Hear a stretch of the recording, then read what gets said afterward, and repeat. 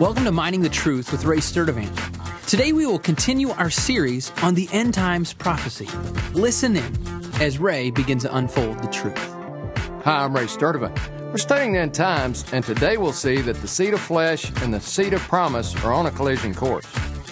As we'll continue to see in this study, the enmity that started thousands of years ago will come to a head in the last days. The seed of flesh's enmity toward the seed of promise has only strengthened over the centuries.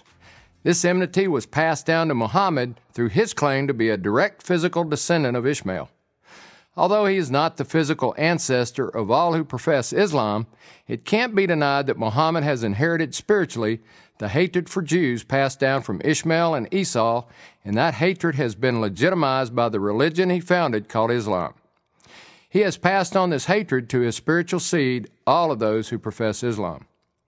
I want to remind us that Galatians 4:28 through 29 confirms the conflict that started with Isaac and Ishmael will continue. Galatians 4:28, "And you, brethren, like Isaac, are children of promise. But as at that time he who was born according to the flesh persecuted him who was born according to the Spirit, so it is now also. He that was born according to the flesh was Ishmael, and he that was born according to the Spirit was Isaac." Christ himself is the only one who solves this conflict, which has been festering from the beginning. There are two ways this conflict gets solved. The first one, which is the preferable one, is when anyone receives Christ as Savior.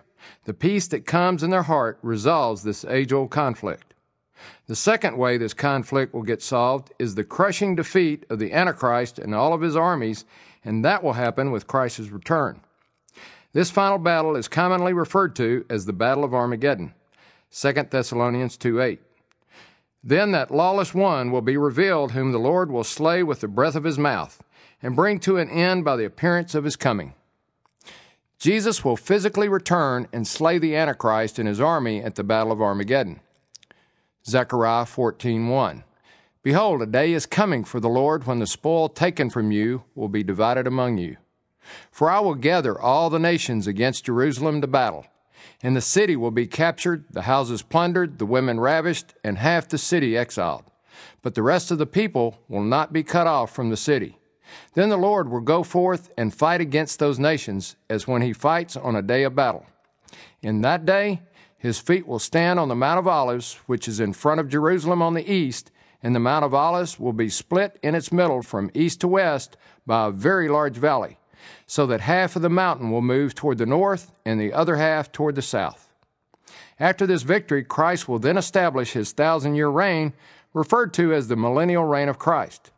These 1,000 years will be a time of unprecedented peace on earth, exemplified by no war. Isaiah 2:4. "And he will judge between the nations, and will render decisions for many peoples. And they will hammer their swords into plowshares, and their spears into pruning hooks. Nation will not lift up sword against nation, and never again will they learn war." I'm Ray Sturdivant, Mining the Truth. Thanks for listening to Mining the Truth with Ray Sturdivant. If you have questions or comments about the show, visit us online at miningthetruth.com. Thanks again for listening, and join us tomorrow as we continue to uncover hidden treasure.